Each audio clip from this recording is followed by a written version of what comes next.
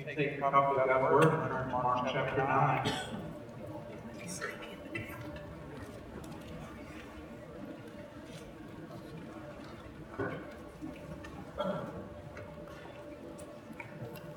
And we are going to read verses 1 through 13.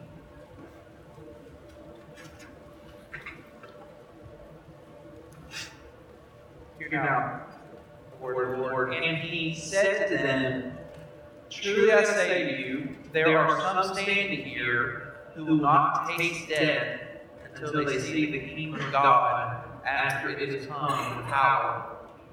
And after 6 days, Jesus took with him Peter and James and John, and they led them up a high mountain by themselves. And he was transfigured before them, and his clothes became radiant, intensely white, as no one on earth could bleach them. And there appeared to them Elijah with Moses, and they were talking with Jesus. And Peter said to Jesus, Rabbi, it is good that we are here. Let us make 3 tents, one for you, and one for Moses, and one for Elijah. For he did not know what to say, for they were terrified. And a cloud overshadowed them, and a voice came out of the cloud, This is my beloved Son. Listen to him. And suddenly they looked around. They no longer saw anyone with them, but Jesus only. And as they were coming down the mountain, he charged them to tell no one what they had seen until the Son of Man had risen from the dead. So they kept them out to themselves, questioning what this rising from the dead might mean. And they asked him, Why do the scribes say that first Elijah must come? And he said to them, Elijah does come first to restore all things. And how is it written in the Son of Man that he should suffer many things and be treated with contempt? But I tell you that Elijah has come, and they did to him whatever they pleased, as it is written of him. God, let's go down now. Father, thank you for your word. God, we come to listen to Jesus this morning. Holy Spirit, I pray that you can enable our minds, enable our hearts to receive your word and to apply it to our lives so that we can walk out of here transformed, walk out of here changed by the word of God. So I thank you for this word. Help us hear it. Help us obey it. In your name, Jesus. Amen. One theologian said that we may speak of Alexander the Great, and Charles the Great, and Napoleon the Great, but not Jesus the Great. He is Jesus the only. He has no peers. Our sermon title today is Jesus Only, and I hope you see how perfectly the songs we've been singing match up with the heart of our passage, with in Christ alone, Jesus, you alone. The title of this sermon is Jesus Only, and we have 3 points. In verse 1, we'll see the prophecy. In verses 2 through 8, we'll see revelation. In verses 9 through 13, we'll see the clarification, and then we'll wrap everything up with 2 takeaways at the end. So number 1 is the prophecy in verse 1. Last week we saw that Jesus set a high bar for what it would take to be a disciple. If you remember that in chapter 8, verse 34, where it says, Let anyone who come after me, what does it say? Deny himself, take up his cross and follow after me. And last week we talked about the cost of discipleship and the sacrifice that it takes to put your faith in Christ. Now, from our perspective, in 2023, we have the full view of the gospel. We know the resurrection comes. We know the hope of eternal life. We have the full counsel of God. We have the full story. But the original listeners, put yourself in their shoes, it would have been so easy to hear this call to discipleship from Jesus Christ and have the question pop into your mind, is this worth it? Denying myself, taking up my cross, is this going to pay off? And so right on the heels of that constantly called discipleship, chapter 8 that we studied last week, we have this prophecy, this stunning promise in Mark chapter 9, verse 1. Look at it. It says, Truly I say to you, There are some standing here who will not taste death until they see the kingdom of God after it is come with power. First of all, I want to point out the way Jesus introduces an important topic. Literally, in the Greek is the word amen. Truly I say to you. Notice that prophets normally say, thus says the Lord, right? That's what we hear. Thus says the Lord. But Jesus Christ, the great prophet of God, he doesn't say, thus says the Lord. He says, truly I say to you. You see the distinction there? Jesus is exalted among the prophets. Second of all, I want you to notice that Jesus is prophesying among this group of people. Remember in 8:34 it says the crowd, he calls the crowd to him, the disciples, so there's this crowd of people. And what he promises is that there are certain people in that crowd, historically, that were going to not die until they see the kingdom of God become power. How he says specifically is until they see the kingdom of God after it has come with power. They're going to witness that, they're going to taste that before they taste death. This verse, maybe it's done this to you, it's really tripped people up because it sounds like Jesus saying, some people are going to see me return before they die, and 2,000 years later, it doesn't seem like he returned. What's going on here? Was Jesus wrong in his prediction? No. Our interpretation is wrong. And that's the position you hold every time you see something. This seems wrong to me. You're the wrong one, not God's Word. So context is important here.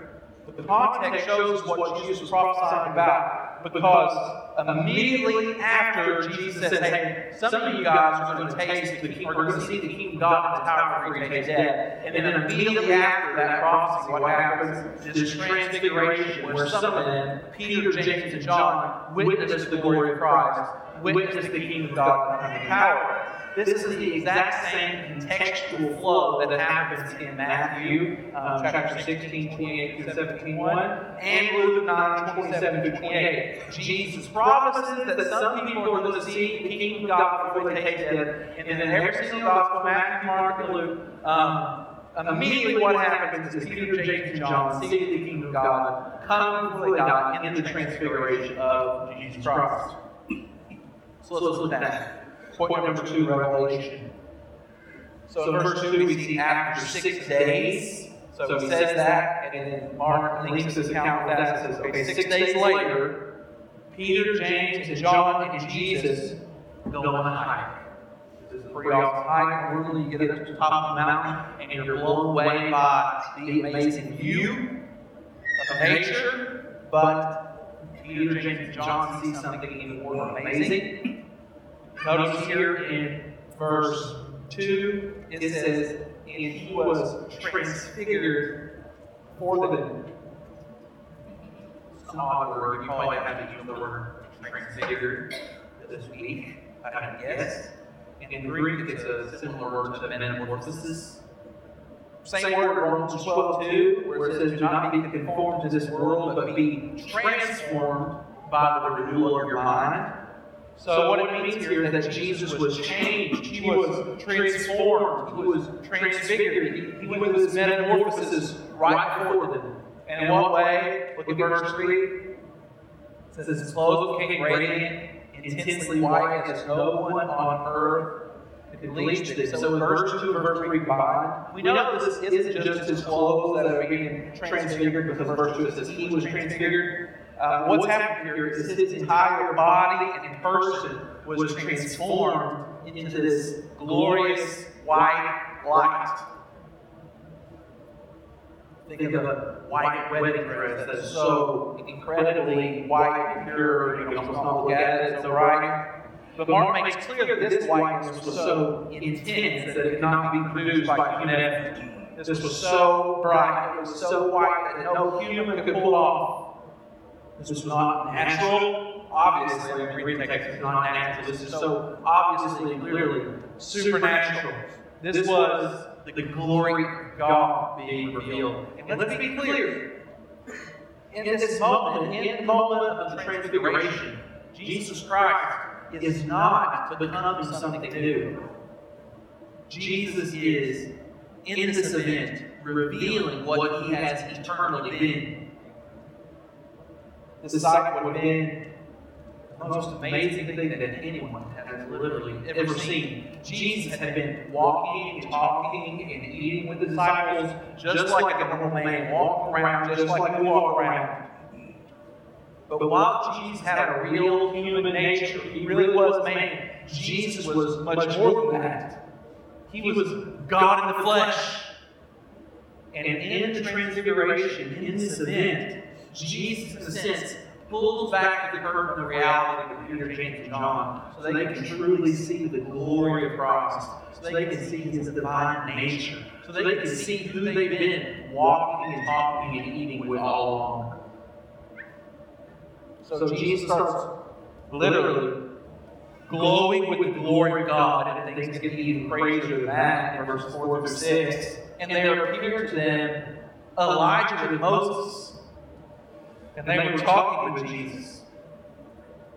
So, first, Elijah and Moses show up. If you don't know your Bible very well, these are two of the most biggest, most important figures in Old Testament history.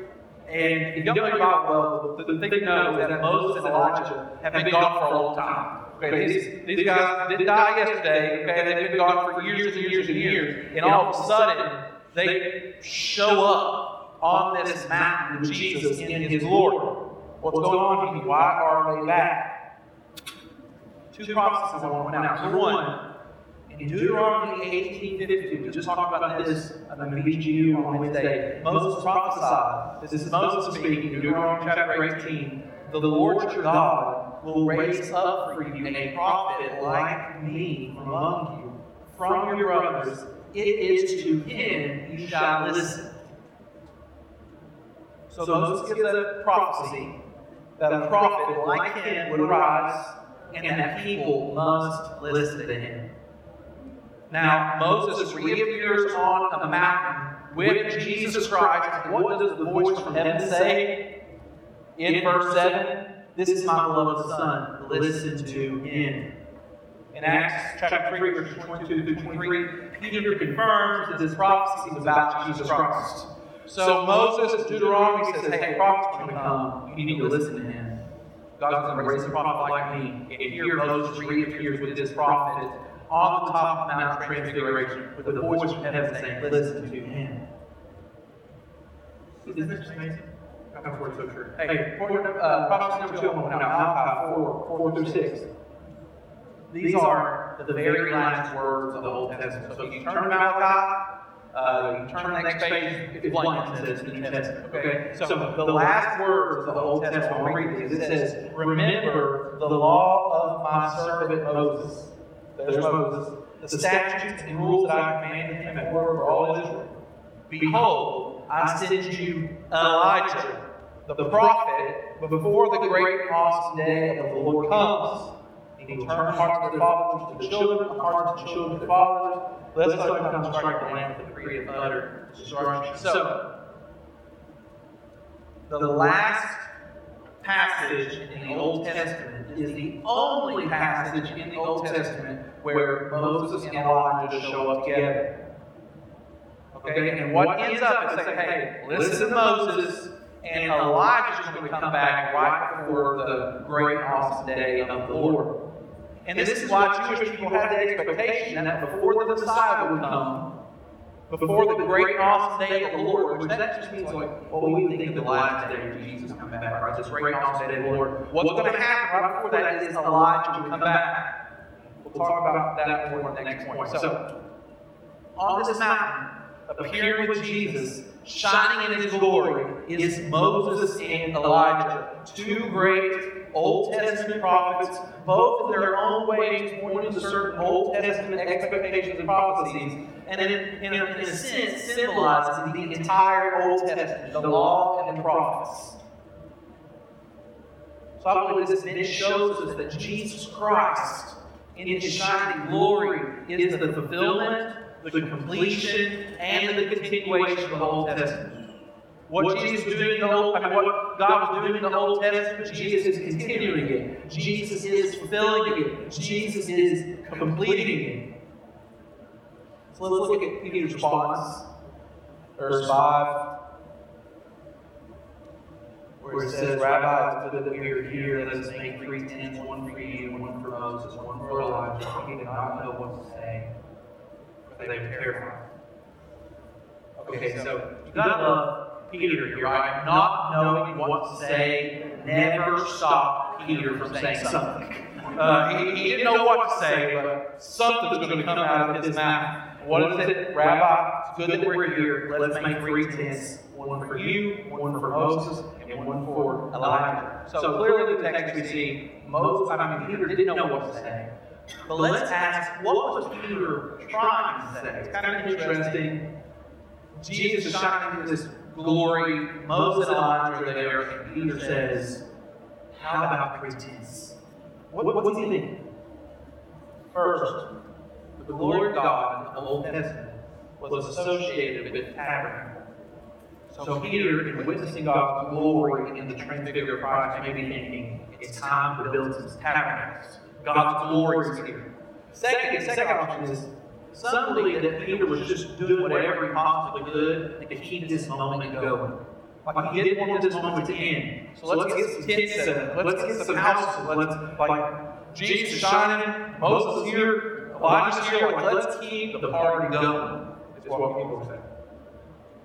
Third, some people think that Peter was he just had to do something in the moment. Does that make sense? Like this amazing thing's happening. Peter's thinking, I've got to do something. What can I offer? Let me build some tents. I kind of think about that story of Mary and Martha, where Martha's just so busy and she's got to serve, she's got to make something happen. I kind of see Peter that. He's witnessing the craziest thing he'll ever see in his life. He's terrified, as the passage says in verse 6. And so he's just trying to be helpful and obviously kind of a stupid process. Nevertheless, the failure of Peter is in the fact that he is offering up 3 tents. This proposal suggests to him that he is dealing with 3 equals.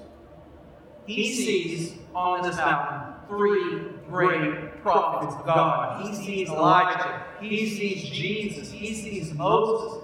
And maybe he even thinks it's a great honor to include Jesus in this group. It says, let me build 3 tents.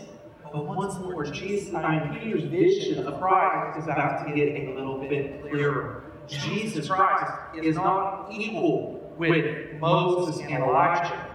Jesus is superior to Moses and Elijah. Jesus is exalted over Moses and Elijah and everybody else. Jesus is more important than the most important figures in Old Testament history. We see that what happens next. Verse 7. And a cloud overshadowed them, and a voice came out of the cloud. This is my beloved Son. Listen to him.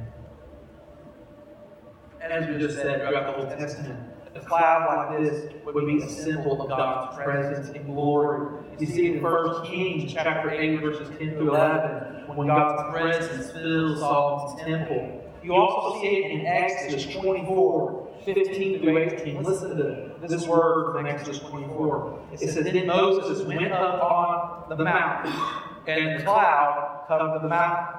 The glory of the Lord dwelt on Mount Sinai, and the cloud covered it 6 days. And on the 7th day he called Moses out of the midst of the cloud. Now the appearance of the glory of the Lord was like a devouring fire on the top of the mountain inside the people of Israel. Moses entered the cloud and went up on the mountain, and Moses was on the mountain 40 days and 40 nights. Do you see the similarities between our passage today and Exodus 24, 15-18? They're both up on a mountain. The cloud covers them both. The glory of the Lord is seen. Notice it says that the cloud covered it 6 days. 6 days. And in Mark 9, verse 2, Mark makes this point say, and after 6 days, which Mark doesn't really talk like that. That specific usage of time is interesting. Normally it's immediately, something like that. But after 6 days, he points out, which seems intentional, a voice comes out of the cloud, speaking, and then the other obvious connection is Moses on the mountain. So in Exodus 24, the Old Covenant was being confirmed, and in Mark chapter 9, we are in the process of the New Covenant being confirmed, which will be confirmed, as we see in Mark chapter 14, by the blood of the Son of God. Now, what does this voice say out of the cloud? This is my beloved Son. Listen to him. So God makes an assertion, theological fact. This is my beloved Son. And then the voice makes a command, gives a command, listen to him. So assertion and the command. So first the assertion.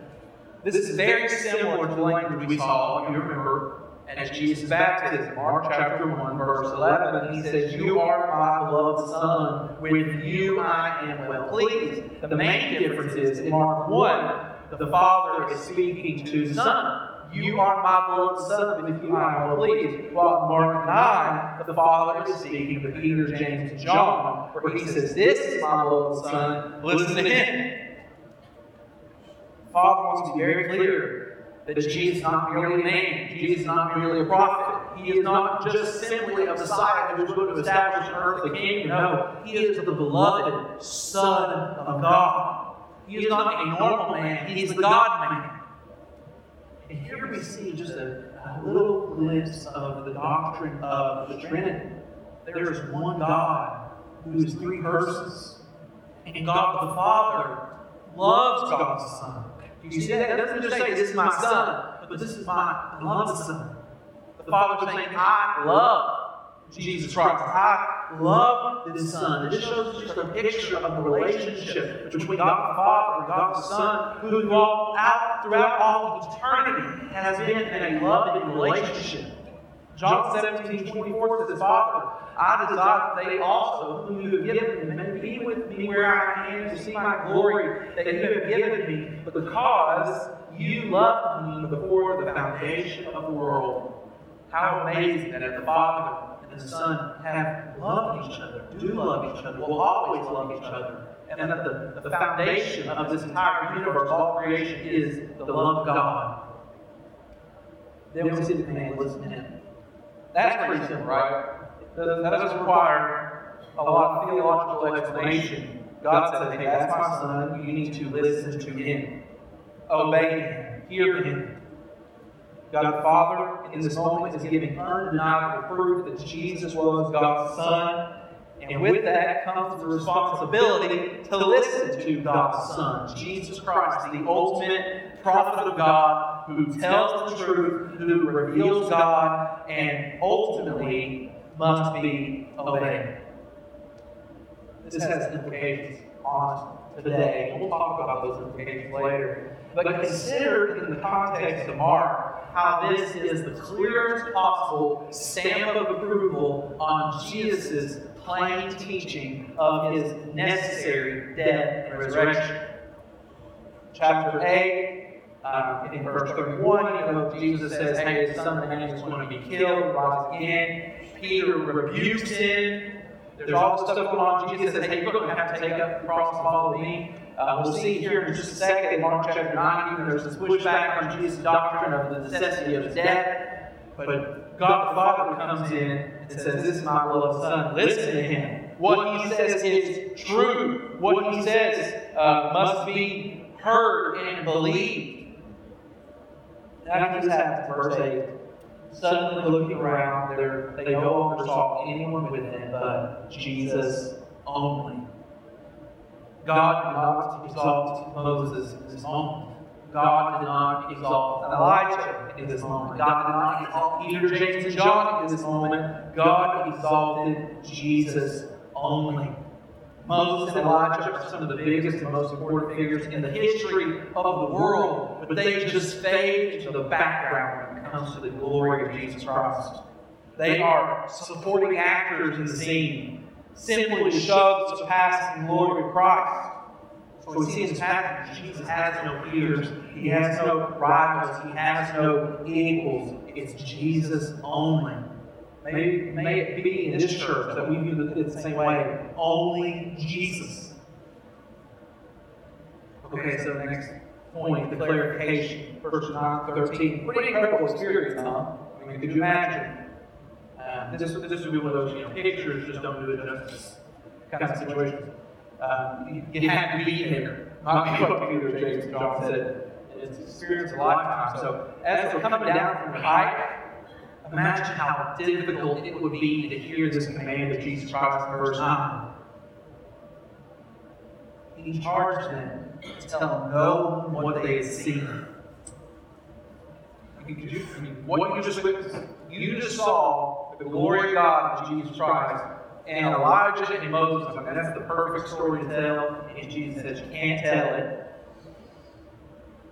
Now, we know Jesus has his reasons to keep things under wraps for the time being. We've talked about that over and over again. But here in verse 9, this is the first instance in the Gospel of Mark where we see an expiration date on the command. We see a time limit. This is not a command that's going to go on forever. But he says, tell no one until the Son of Man had risen from the dead.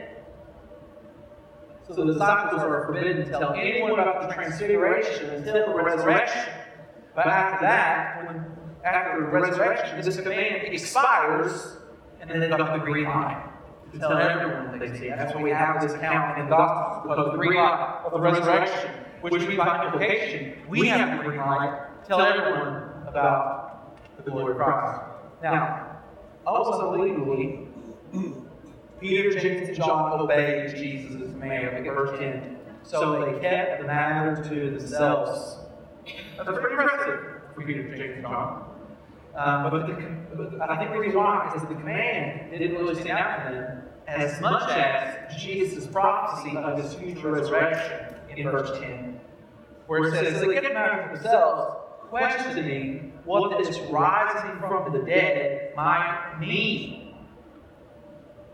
So they heard Jesus say the words, but they didn't really understand what he meant by it. It was a complete mystery to them. I know this seems silly to us because how obvious it is. Okay, he's going to die, he's going to rise from the dead. That makes sense. But that's because we're so familiar with the resurrection. You hear about the resurrection every single week. But for Peter, James, and John, this is a completely new concept. And what's really upsetting about it for Peter, James, and John is for Jesus to rise from the dead, what does that mean? That Jesus is going to die. And they don't want Jesus to die. And it's really hard to believe that Jesus is going to die after they just witnessed this incredible glory. How could that man die? You would have to think. So they asked Jesus a question, verse 11. They asked him, why do the scribes say that first Elijah must come? This is sort of a rebuttal to Jesus' teaching on his future death. So the question is, you say that you've got to die right again. But the scribes say that Elijah comes before the great and awesome day of the Lord. And we just saw Elijah. Remember, they just saw Elijah. And the prophecy was, Elijah comes, it's over. The great and awesome day of the Lord's here. So why are you talking about this death and resurrection again? Isn't it time for everything to be over? Jesus responds by affirming that the scribes were correct in their interpretation of Malachi 4:5. We read that earlier. Elijah, he says this, Elijah does come first to restore all things. But where they were wrong in their interpretation is the identification of Elijah. The correct identification of Elijah was not the appearance of Elijah on Mount Transfiguration, but instead, this prophecy, Malachi 4:5, was fulfilled through the ministry of John the Baptist. So verse 13, Jesus says, but I tell you that Elijah has come, and they did to him whatever they pleased, as it is written of him. So Jesus' response is, hey, the scribes are right. Elijah does come before the great awesome day of the Lord, but he came already, and he was killed. He was beheaded by Herod, as we saw in Mark chapter 6. And then he goes from there. Okay, so yeah, Elijah came, he was killed, they cut off his head, and the same thing is going to happen to the Messiah. That's his point. So they tried to rebut this whole death and Messiah thing, and Jesus said, no, Elijah got killed, and so will the Christ. That's what he says in verse 12. He says, and how is it written of the Son of Man that he should suffer many things and be treated with contempt? Peter, James, and John got to witness something incredible. Could you imagine being there on that mountain? They got a glimpse of the glory of Christ. But the glory of Christ will not prevent the mission of the Christ, which is to die in the place of sinners and rise again and have victory over sin, death, and hell, grave. What I want to point out this morning is the glory of Christ doesn't prevent the mission of Christ. Instead, the glory of Christ is what makes the mission of Christ possible. Here's what I mean by that. In light of the transfiguration, as we see in this text, where the glory of Christ was revealed so clearly, do you see the incredible worth of the death of the Son of God on the cross? Do you see the infinite value of His blood? In light of what we see in the transfiguration, if Moses died on that cross, there would be no atonement for your sin. Listen, if Elijah died on that cross, you would still be going to hell. If any other man attempted to be your substitute, you would have no substitute. But the eternal Son of God, holy, innocent, unstained, separated from sinners, and exalted above the heavens, if that man dies in your place, if the glory of God that we see in the transfiguration pours out His blood for you, your sins can be atoned for. You can be forgiven. You can be made right with God. You can have an eternal hope. Because the glory of Christ makes the death of Christ so incredibly valuable and powerful. So powerful, so valuable that it can personally change your life.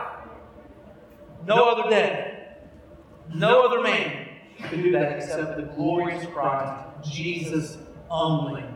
Aren't you?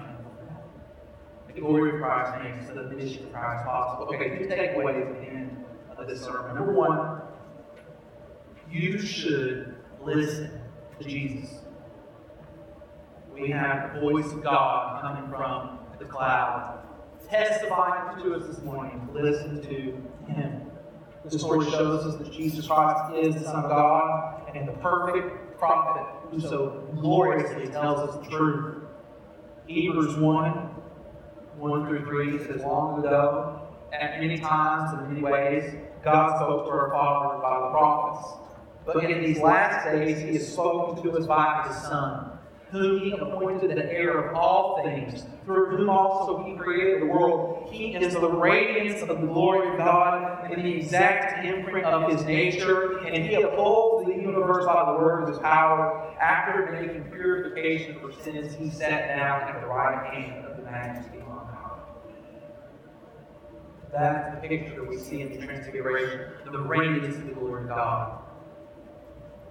And what this passage says is that God has spoken through Jesus Christ to us. So we need to listen to Jesus. Jesus reveals to us who God is. That's what John 1:18 says. He has made Him known.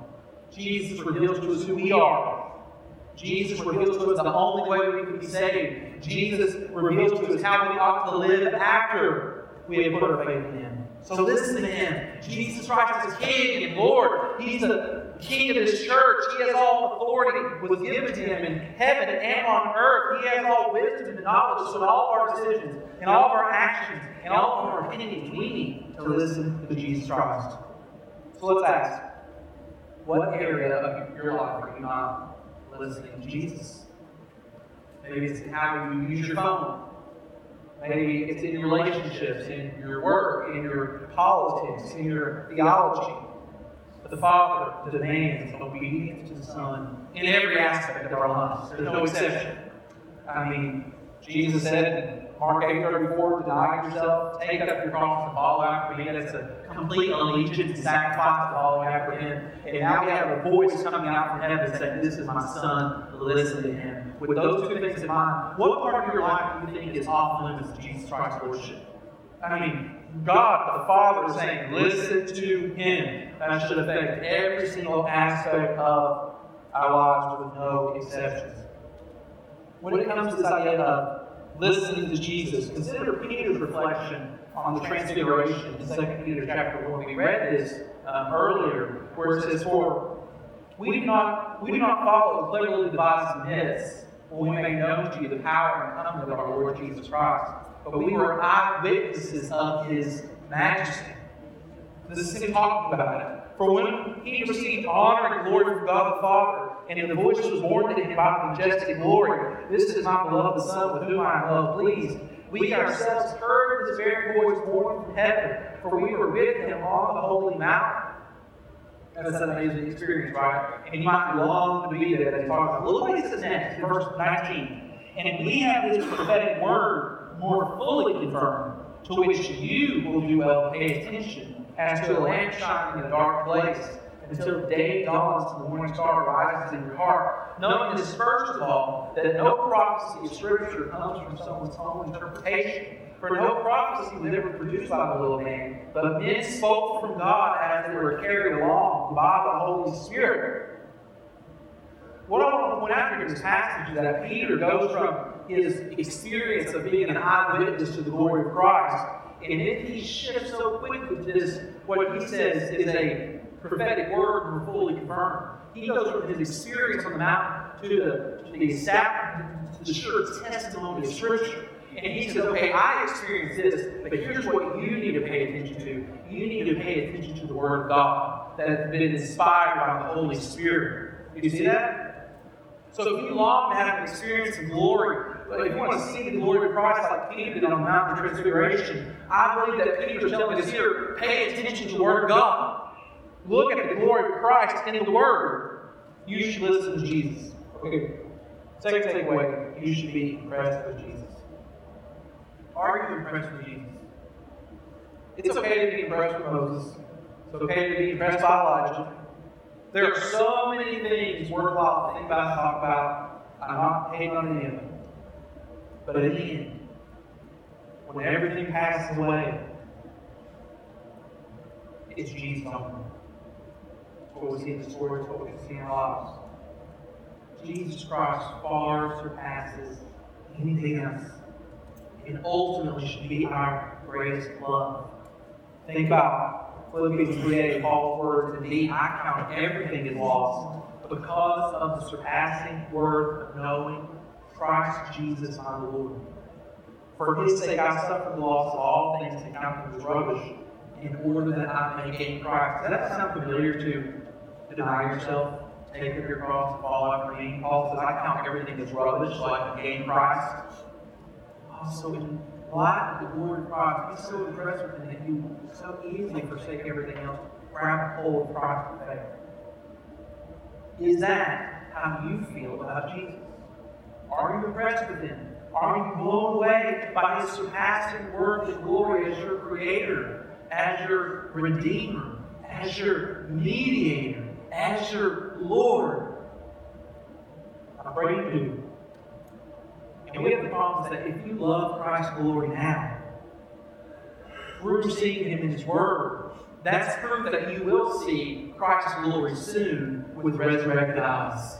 Is that not good news? That you will see this glory. This isn't just a historical occurrence that happened once, but you, Christian, you follower of Christ, you, the man or woman who have denied themselves, taken up your cross and fallen after Jesus, you will see Christ with resurrected eyes. That's what 1 Peter 1:8-9 says. Though you have not seen Him, you love Him.